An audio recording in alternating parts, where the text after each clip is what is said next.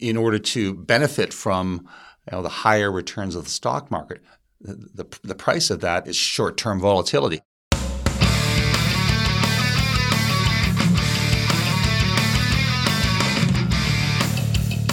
Welcome to the Canadian Couch Potato Podcast, where we help you become a better investor with index funds and ETFs. I'm Dan Bortolotti, and this is episode 19.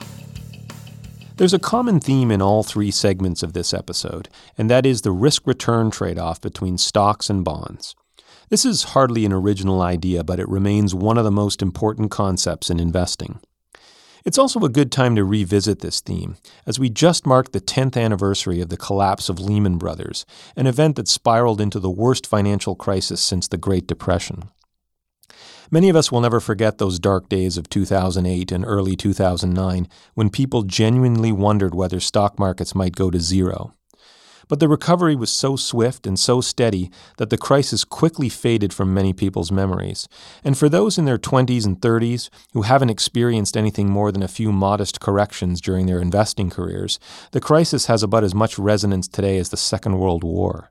We're going to kick things off with a discussion with Larry Bates, a former investment banker who has become an outspoken advocate for Canadian investors.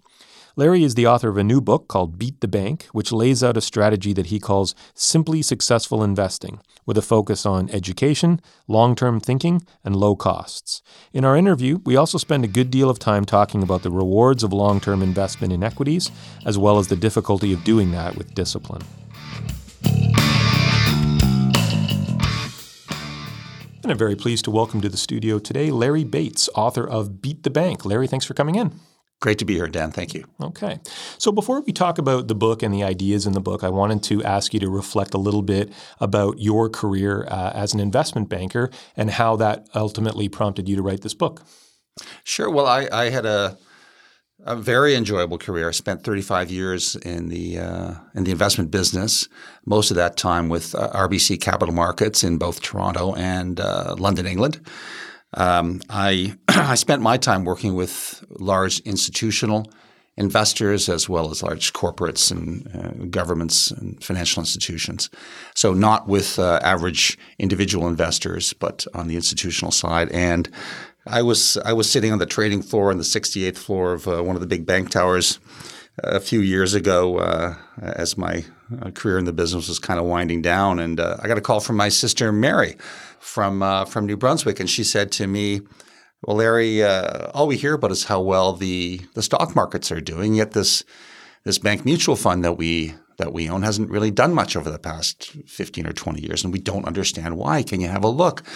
And so I Googled it and found it quickly. And I said, Mary, do you realize you're paying 2.3% in fees? And she said, we're paying fees? And I said, yeah, 2.3%. And she said, do you mean 2.3% of our gains? And I said, no, 2.3% of your total assets every year for the past 15 or 20 years, which means, you've lost 30 or 40% of your money in fees. And she was shocked. She was unaware she was paying fees, and she's no dummy. She's got a master's degree, but she's like most Canadians. She didn't understand the extent of the fees she was paying, and certainly didn't understand the impact those fees have over time on your returns.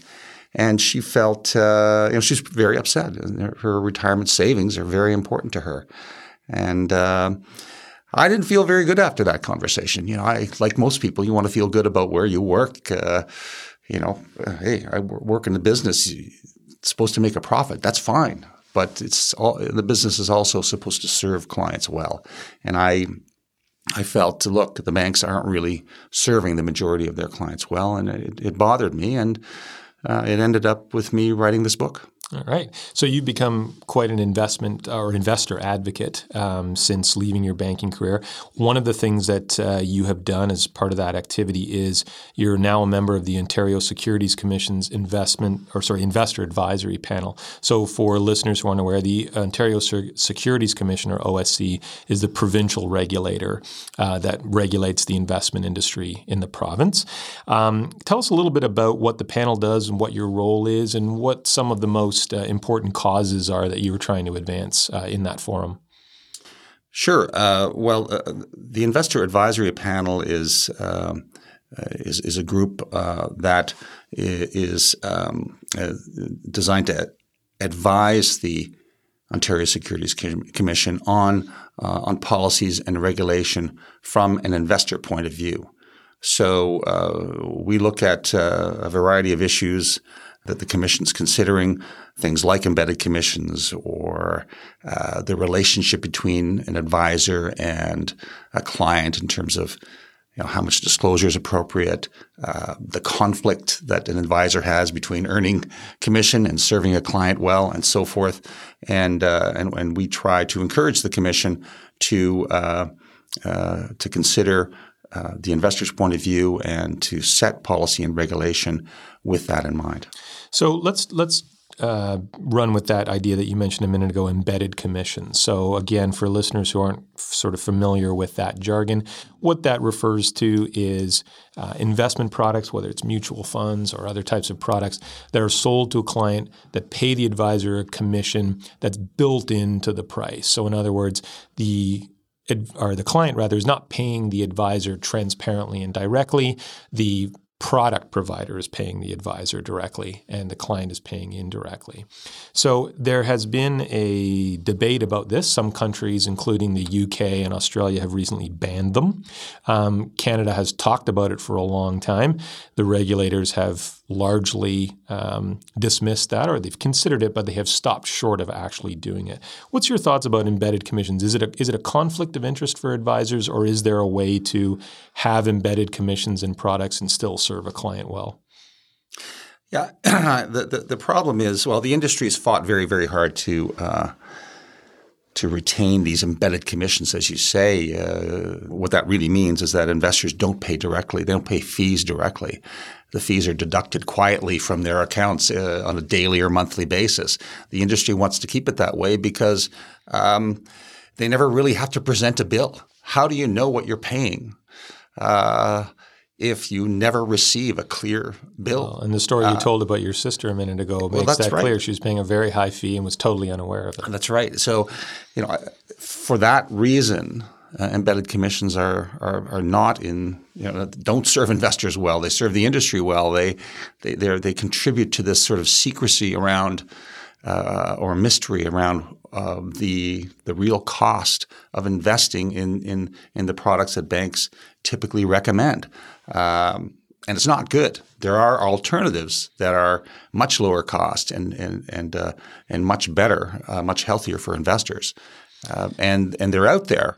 Yeah, one of the interesting things about this debate is it's not even really about lower fees per se. I mean, if you have a mutual fund that has an embedded commission of 1% that goes to the advisor, and there's also a class of that mutual fund with no embedded commission, but the advisor charges the client 1% directly, those two situations have the same price, but the latter is much more transparent. And so that's why I've always been a bit unclear about why shouldn't say I'm unclear. I would say it's disingenuous for advisors to say that embedded commissions can serve clients well, or to say that those clients don't want to pay fees up front. I think everyone wants to know what they're paying. And if an advisor can only collect a fee by hiding it, then chances are he's not providing the kind of value that he thinks he is. It's just not right. Mm. And then again, that's one of the reasons I wrote the book. I don't feel that the industry serves clients well generally, and it's got to change. Okay, so one of the things that you write about in the book, and actually you created a measure of this a few years ago before the book came out, and that is it's what you call the T-Rex score. This is a way of measuring the effect of compounding fees over time rather than just what the fee might be in one given year. Can you explain a little bit about what that score is and how to interpret it? Sure. Fees are quoted in the industry. When they are quoted, they're quoted on an annual basis. So you pay a fee of 1% a year, or a fee of 1% is deducted, or a fee of 2% is deducted from your account every year. Well, that's fine, but most people don't think about that over the long term. People don't invest for 1 year. They invest for 10, 20, 30 years or longer. And the cost of investing should be put in that context, in that long-term context. And that's what the T-REX score does. T-REX stands for Total Return Efficiency Index. That's kind of technical. But it's also kind of a reference to Jack Bogle's famous statement. He said that the miracle of compounding returns can be undermined or destroyed by the tyranny of compounding costs, so T-REX tyranny, et cetera. Anyway, I had some fun with that, as you can tell. But the T-REX score will tell you how much of your total return over time you actually end up keeping. And so let me give you an example. If you have an investment time frame of 25 years, you want to make an assumption that your return is the underlying assets is going to be 6%, but you're paying a fee of 1%. You pump that into the calculator, 25 years, 6% return total, minus 1% fees, and that will tell you that you're retaining around 75% of your return.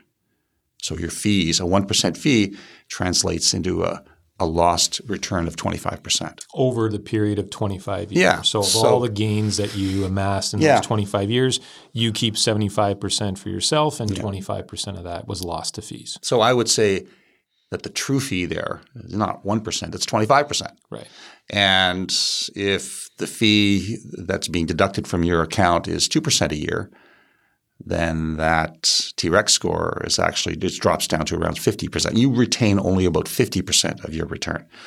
50% is lost in fees. Right. So your true fee is 50%. Does that make any sense? To me, that's catastrophic. It's crazy.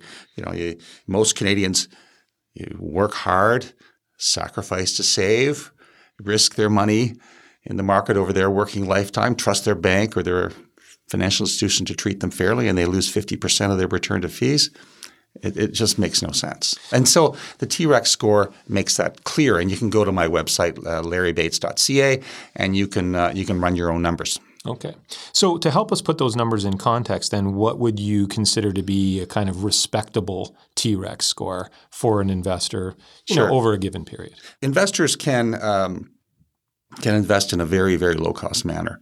As an example, the portfolios the model portfolios that you have on your website, index fund portfolios that cost a do-it-yourself investor perhaps 25 basis points a year, 0.25% a year. Your T-REX score with that sort of portfolio will be in the range of 97%. You keep 97% of your returns. So I would say that any T-REX score below that level should be offset by the advice that you're receiving. If your T-REX score is 80% or 70%, whatever it is, you better make sure that you're receiving sufficient value of service from your financial advisor or your financial institution provider that you're getting the benefit for the cost that you're effectively paying. Right, because I was going to say, whenever you make comparisons like that between a DIY situation or an advised situation, it's not an apples to oranges comparison, but you're absolutely right. You're going to pay more for the situation where you're getting advice. Yes. The question is, are you getting value for the advice? And so do a cost-benefit analysis. That's what we do. We don't necessarily think of that when we're as a consumer, whether buying a cup of coffee or a car or a home. We say, well, is it worth the price? Well, I would say it's the same for advice, for investment advice. Understand the costs you're paying, and assess the benefit you're receiving, and make a value judgment. Right. And but I would say that if you take a little bit of time to learn investment basics, you'll be in a much, much better position to make a well-informed decision, which is very, very important. We're not talking about nickels and dimes here. We're talking about your retirement savings, your nest egg, and the decisions you make can make a huge difference in the ultimate result. So that's a nice segue into what you call in the book simply successful investing. So tell us a little bit about this idea. Doesn't seem like there's a lot of hard and fast rules to it. It's more a kind of collection of basic principles, reducing cost and complexity, and really tying your investment strategy to your personal goals. So tell us a bit about the main ideas behind that strategy. Sure. Well, the book is called Beat the Bank, The Canadian Guide to Simply Successful Investing. And I talk about that concept, simply successful investing, throughout the book. And simply, the word simple, simple is better. The industry uses complexity as a strategy. The basic message is, look, Dan, this investment stuff is so complicated. It's dangerous. Don't even bother trying to think about it. Just trust me. And, too many Canadian consumers, buy that argument. They don't take any time to learn investment basics. The normal consumer buyer beware or skepticism, healthy skepticism, is missing from the equation, and the industry takes advantage of it. It's not healthy. So simply successful investing is about three basic fundamentals. First, take a little bit of time to learn investment basics. It's not that complicated. It can be very simple. Second is think long term. Ignore the noise in the market day to day or month to month. It's just noise. It doesn't mean anything. Take a long-term outlook. And third is minimize costs. Advisors provide lots of advice, and most of them are good people. But broadly speaking, if you go to a bank branch and advisors selling mutual funds, they don't mention cost, which is probably the most important determinant of your investment success. Now, one of the other main principles that you discuss in the book is really a commitment to investing in equities as opposed to fixed income. Now, I don't want to suggest that you're not recommending balanced portfolios, because you are. But for example, there's a case study family that you use in the book that comes back to repeatedly. And in one of the examples, they're 100% in equities, even in their 50s. Now, I always say, I work with about 80 client families or so, and exactly 0 of them are 100% equities, just because the fact is most people find it very difficult to deal with a volatility like that. So I wanted to ask you just about kind of how realistic is it to expect people to invest in discipline with a portfolio that is close to 100% equities, and what kind of glide path should they follow to become a little bit more conservative over time? I would say that most Canadians, in my view, are a bit too conservative when it comes to investing. In my view, if you're in your 30s or 40s and you're saving for a retirement that's going to last 30 years and is 30 years away, so you're talking about a range of requiring funds from 30 to 60 years out, and you have that long-term outlook I mentioned, then a portfolio that's largely equities, or even if you're comfortable with volatility, and you have to be in order to invest in equities, then even 100% equity can make sense for somebody in their 30s and 40s.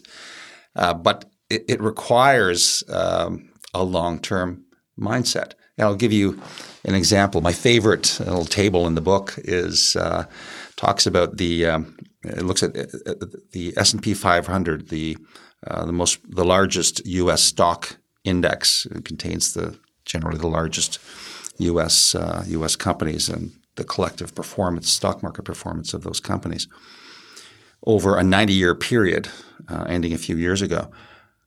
And it looked at each single trading day over that 90-year period, 20+ thousand trading days. And it looked at each individual day and whether the market went up or down. So whether you made money or lost money on each individual day. So based on those stats, what do you think the probability is, based on that 90-year period, of making money on one individual day on the U.S. stock market? Yeah, it's a coin flip, right? I mean, it's more or less 50-50. Yeah. It's 54%. So in any individual day, you've got a 46% chance of losing money. That doesn't sound like a very safe conservative bet, does it? It doesn't, obviously. So that's a one-day view. Now, how about a one-year view? Yeah, it's more like, is it 2/3? I think 74%. Yeah. So if you go out 10 years, in any given 10-year period, the market was up 94% of the time. And if you stretch that out to 20 years, long-term investing, the number is 100%. So there wasn't a single 20-year period over those 90 years, starting on each individual of those 20,000 days, that the market wasn't up over that period. So I take the view that time, long periods of time, translate short-term betting and gambling on the market into, at least historically, very, very high probability of positive returns. Yeah, I remember reading some data on this as well that had said, we all know about how unpredictable stock market returns are over periods of 1 to, even 5 years. Mm-hmm. But if you look at rolling 30-year stock market returns, in other words, pick any year as a starting point and go the next 30 years, they're remarkably consistent. At least in the U.S., I think that's where all the best data is.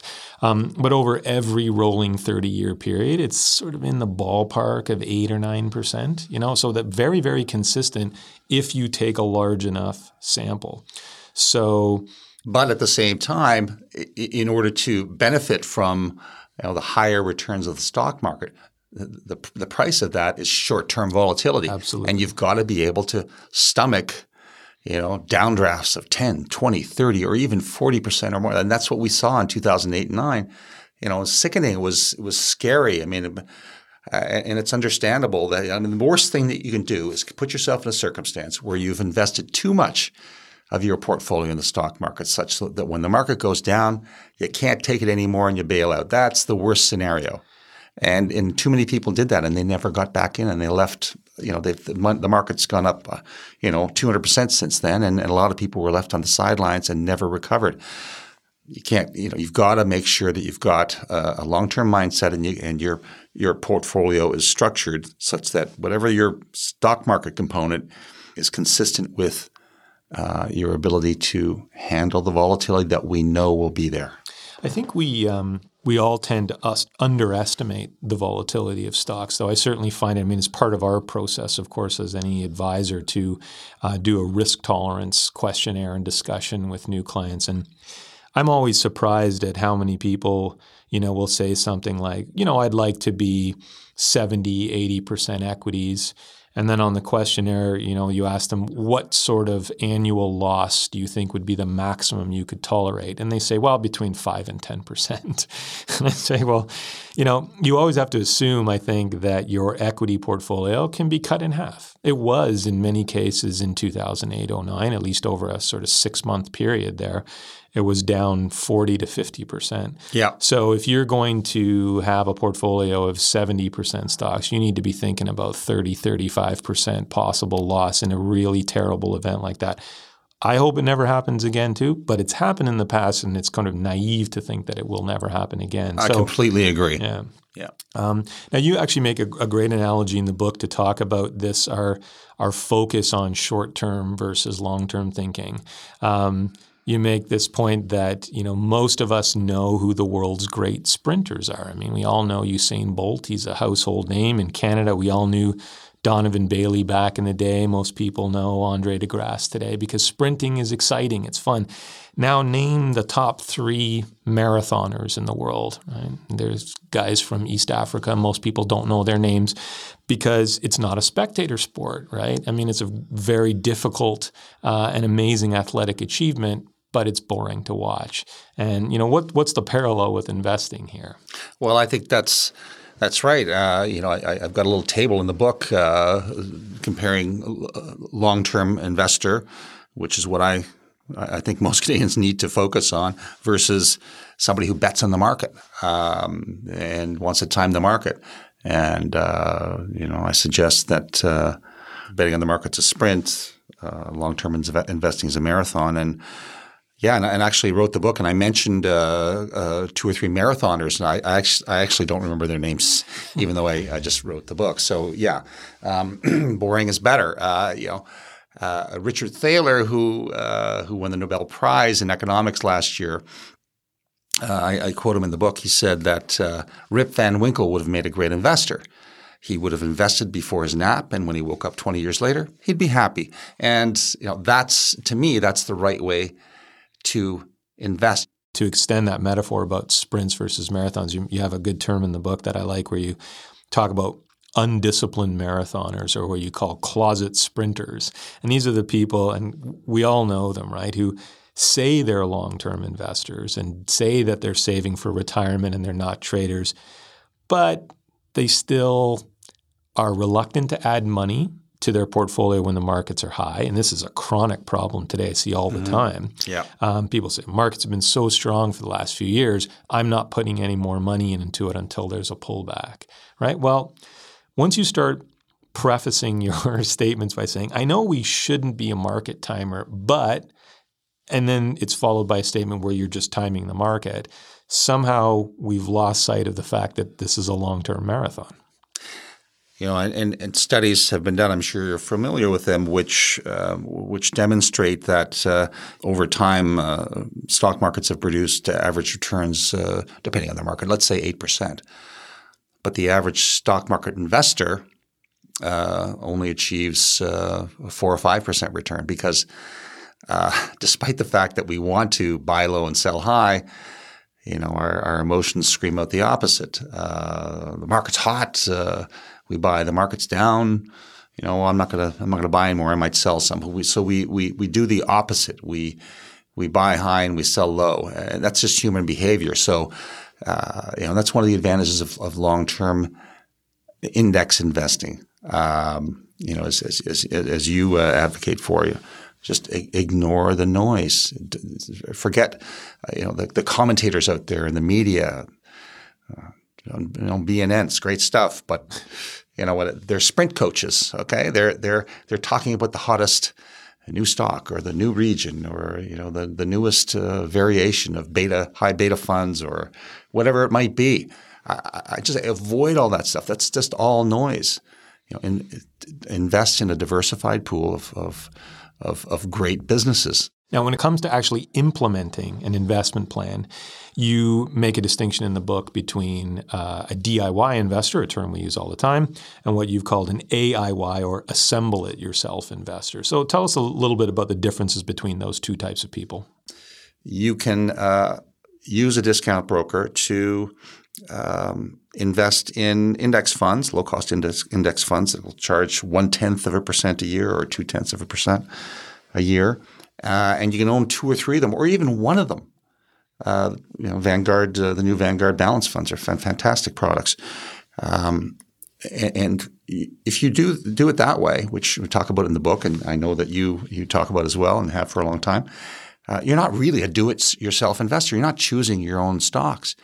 You're buying really a package that's professionally managed by somebody else. So it's kind of like you know, if you go to IKEA and you buy a chest of drawers and you bring it home and you assemble it, you know, it might take a couple of hours. You might make a mistake or two, but generally, you know, you can get it done. Does that make you a cabinet maker? No, you're not a cabinet maker. You didn't chop down the tree. You didn't choose the veneer. You didn't you know, choose the hardware or paint it or whatever. You're not a cabinet maker. You just assembled it. So I call that assemble it yourself investing, which I think I believe is a strategy for those that take a little bit of time to learn the basics.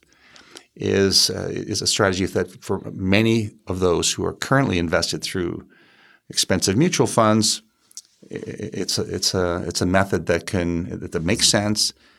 It's sensible, not dangerous, and you will end up through that method keeping a heck of a lot more of the returns you generate. Okay, the last question I have for you, Larry, is I always like to ask people, I feel very strongly that if we give advice to readers and listeners in the media about how to invest money, we should be open about how we invest our own money. So, and you talk a little bit about this in some of the books, so I don't think I'm telling any secrets here, but I'm wondering if you can tell us a little bit about your own investment strategy. What kind of what does your own portfolio look like in terms of individual stocks versus ETFs versus funds, et cetera? Sure. Well, I spent my career in the business, so I felt comfortable over time using a discount broker without advice and building up a portfolio of blue chip stocks, largely Canadian stocks, a lot of bank stocks. and other good quality dividend paying stocks. Most of my U.S. investments are through low-cost index funds. There's so many U.S. stocks to choose from, and I do have a few, but most of my U.S. stuff is low-cost index funds, S&P 500, etc. And I over the last several years, I've added some GICs to my portfolio. I don't own bonds. I prefer GICs. The yields tend to be better, and they're also government guaranteed, largely, depending on how you manage it. But I've added those over the past few years. But previously, I was pretty much 100% equity. But as I've getting closer to retirement and sort of in semi-retirement now, I've added a fair bit of fixed income. So a long career in the industry has kind of made you immune to the volatility, or at least I'm sure you feel it. Not immune. I mean, I can remember 2008 and 2009, and it was frightening and no fun. But so I wasn't immune, but I was able to. The smartest thing I ever did as an investor was not sell at that point in time. Good advice to end on. Thanks so much for coming in, Larry. My pleasure. Thank you, Dan.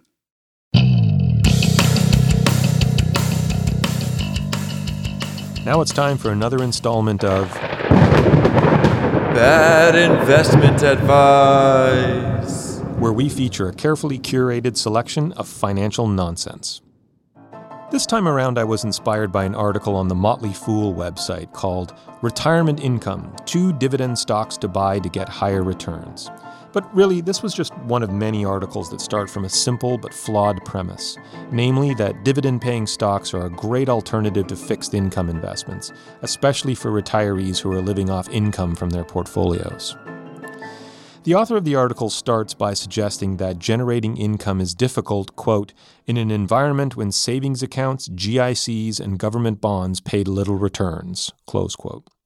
It then goes on to suggest that dividend growth stocks, that is, companies with a history of increasing their payouts, are a, quote, low-risk alternative for retirees. The 2 stocks he discusses in the article are Manulife Financial and Royal Bank, but I want to be clear here that I don't have any opinion on the prospects of these 2 stocks. And while it's especially problematic that the article recommends retirees engage in stock picking, it would be almost as bad if it instead suggested a dividend-focused ETF with dozens of holdings. Because the point here is that dividend-paying stocks, as wonderful as they are in a diversified portfolio, are not low risk, and they're certainly not comparable to the savings accounts, GICs, and government bonds they're compared with in this article. It's easy enough to see how this dangerous misunderstanding came about. I mean, if you're a recent retiree, it's very difficult to come to grips with your new financial reality, and I've seen this many times with clients. For decades, you've been adding money to your accounts and you've been focused on growth. Any income that you receive was probably rolled right back into the portfolio. Maybe you've set up a DRIP, a dividend reinvestment plan for your stocks, or you use compound GICs that don't even pay cash distributions. And that all felt right during your accumulation years. But once you start living off the cash flow from your portfolio, you start to feel like everything has changed. Now you're tempted to even fundamentally alter your investment strategy. In fact, retirees often become so focused on choosing investments that generate income that they lose sight of the bigger picture, especially when it comes to risk. If you find yourself comparing a bank stock with a 3.5% yield to a GIC paying 2.5%, and you choose the former simply because it generates more income, then you've fallen headlong into this trap. Because GICs and stocks aren't just apples and oranges, they're more like apples and hand grenades. I think the focus on yield can also be tracked back to the idea that retirees should live off income from their portfolios without spending the capital. This idea has been around for a long time and it has intuitive appeal because if you could pull it off, your money would last indefinitely. But the problem is it's hopelessly unrealistic for all but the wealthiest of people. Let's consider that the average yield on a balanced portfolio of stocks and bonds these days is a little less than 3%. So at that rate, a $1 million account would generate less than $30,000 annually, and that's before taxes. Now, if you saved $1 million, chances are you want to enjoy a more comfortable retirement than $30,000 will permit. And of course, most people retire with much less than $1 million and therefore can't ever expect to live off just the income from their investments. They will have to draw down the capital too. And the thing is, there's nothing wrong with that. After all, we won't live forever, so our portfolios don't need to either. For most retirees, the goal should simply be to determine a sustainable withdrawal rate. Now, that calculation will require you to estimate your overall rate of return, but it doesn't much matter whether that return comes in the form of income, in other words, dividends and interest, or growth, in other words, capital gains. This is especially true if you, like most Canadians, hold all of your investments in tax-sheltered accounts such as RRSPs and TFSAs. Consider a retiree who is required to take a RRIF withdrawal of $20,000 this year. Whether he gets that $20,000 from stock dividends, bond interest, or from selling some shares of an ETF makes no difference, even when you consider the tax payable on the withdrawal. That's why I like to make the distinction between cash flow and income. It's really more accurate to say that you need cash flow from your portfolio in retirement, and that can come from dividends, interest, or a withdrawal of your original capital. Once you appreciate this idea, you'll understand that it's total return that matters and not just yield, and you'll be better equipped to see why the Motley Fool's advice is so dangerous for retirees. It's dangerous because it spreads the pervasive myth that dividend-paying stocks are low risk. This is exactly the kind of thinking that I referred to in my introduction to this podcast. Anyone who thinks otherwise clearly does not remember the market crash that began in September 2008. Anyone who believed at that time that dividend stocks were safe ways to generate retirement income got a very rude awakening during the ensuing months. Royal Bank actually turns out to be a good example here.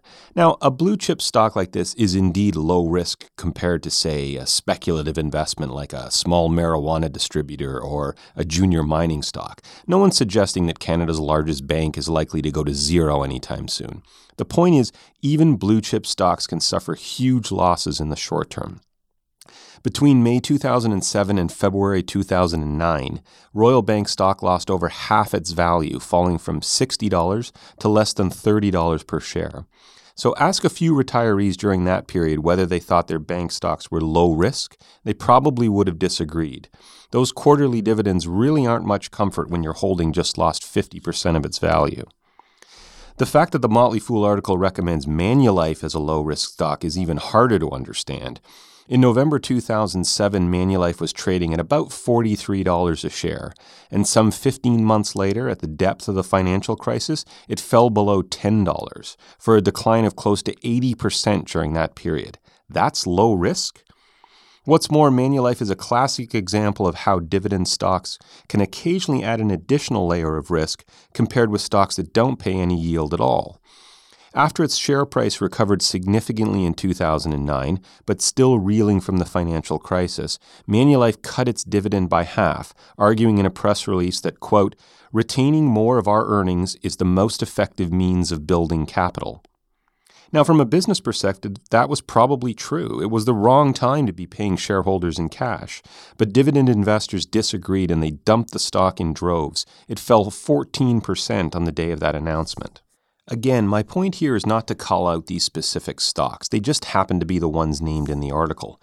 If you need more examples, consider that the iShares S&P/TSX Canadian Dividend Aristocrats Index ETF, which is a fund that holds Canadian stocks with a history of rising dividends, lost about 44% of its value in the 6 months following September 2008. In the U.S., the Vanguard Dividend Appreciation ETF also lost about 40% over the same period. All of this should convince you that stocks, by their very nature, are not low risk, even if companies have a long history of rising dividends. In a crisis, they can lose half their value, or even much more. And when companies suffer, they can cut their dividends, and if they do, the stock often gets walloped even harder. Compare that to the savings accounts, GICs, and government bonds the Motley Fool article references.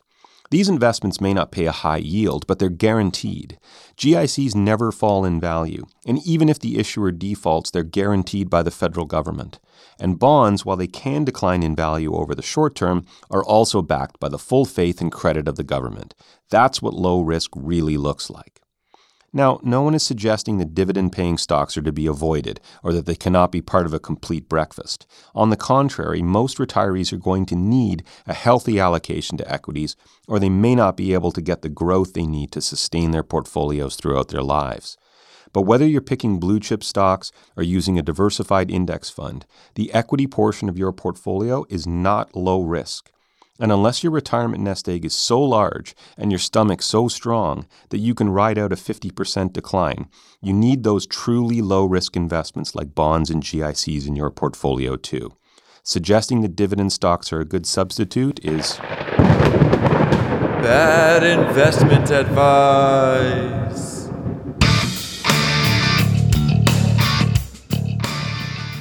And we're going to round out this episode with a segment of Ask the Spud, where I answer questions from readers and listeners. And joining me, as always, with the question is my colleague Amanda Diel. So today's question comes from Teresa, who writes, I have about $400,000 in savings and own my home mortgage-free. I earn about $80,000 annually and expect to keep working for another 10 years. I have no pension to look forward to in retirement. I'm very risk-averse, and I'm considering putting most of my investments in GICs. What do you think of this approach? This is such a great question, Teresa, and it's one that you don't hear very often these days. We've been enjoying such a relentless bull market for years now, and if anything, investors are likely to wonder aloud why we all shouldn't be building all equity portfolios, or maybe buying condos in Toronto. So it's refreshing to hear from someone who wonders whether they can fund their retirement without participating in the stock market at all. Another reason I'm happy to address this question is because the conventional answer, in my opinion, is often disrespectful. Many times I've heard advisors pressure investors to assume more risk than they're comfortable with. To someone like Teresa, they might say, GICs barely beat inflation, and you're leaving all kinds of money on the table by not investing in equities. Sure, stocks can go through difficult periods, but the market always goes up over the long term, so you just need to accept the volatility. The problem is that that's an intellectual answer to an emotional question. No one's arguing that stocks have higher long-term expected returns than GICs, or that equity investors aren't usually rewarded for the risk they take. That isn't the point. What's important here is that investors like Teresa find that risk unacceptable. They know from experience that losing money, even thinking about losing money, is very stressful, and they don't want that anxiety in their lives. That's not a character flaw. Indeed, it actually shows an unusual amount of self-awareness. That's why I bristle when I hear people encouraging others to take more risk with their investments. To me, it's like telling someone who's afraid of flying to stop complaining and just get on the damn plane. People who are afraid of flying don't actually believe that planes have a high statistical likelihood of crashing, or at least I don't think they do.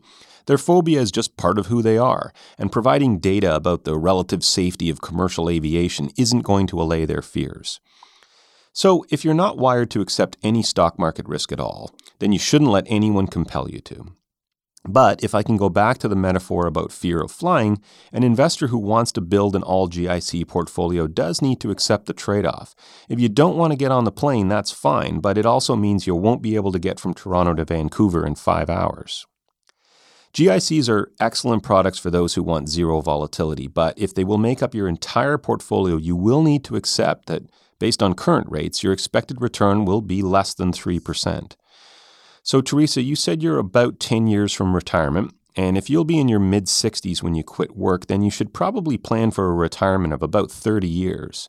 Now, over that period, an investor whose portfolio includes, say, 50% equities will likely enjoy a significantly higher return than 3%, at least if they invest with discipline and keep their costs low. So that means you will likely have less money to spend than your peers who have accepted the additional risk. And with that in mind, I suggest you work with a fee-only financial planner, one who doesn't sell investments or insurance, and run some projections. Based on what you have now, the amount you're planning to save over the next 10 years, your planned spending in retirement, and the income that you'll get from Canada Pension Plan and Old Age Security, is a 3% return adequate to meet your goals? If it's not, then you have a few options. You can work a few years more, save a greater portion of your income, or spend less in retirement, or some combination of all three. I appreciate that none of these options sounds particularly attractive, but if you don't want to fly across the country, then you do need to drive or take the train, and that is going to take a lot longer. There is one other potential risk of an all-GIC portfolio, and that's FOMO, or fear of missing out. While a very conservative investing strategy will help you sleep at night, it's not without its own behavioral pitfalls. I've worked with many investors who love the safety of GICs when the stock market is falling, but they're less enthusiastic about that guaranteed 3% after a year when equity markets return double digits. If you think index investing is boring, GIC investing is borderline comatose, so you will need to abandon all hope of getting any excitement from your portfolio. Teresa, you may very well be able to build your retirement portfolio using only GICs without taking any risk at all. But before making that decision, you should have a solid financial plan in place and make sure you understand the limits of a conservative investment strategy. Thanks, Dan. If you have an investing question for Dan, please send it to mail@canadiancouchpotato.com and he may answer it on a future podcast. Thanks for listening to this episode of the Canadian Couch Potato Podcast. As always, a hat tip to our producer and editor, Nick Jaworski, and to Amanda DL and all my colleagues at PWL Capital in Toronto. If you like the podcast, please take the time to leave us a review or rating on iTunes, which will help us reach more investors. Until next time, thanks for listening.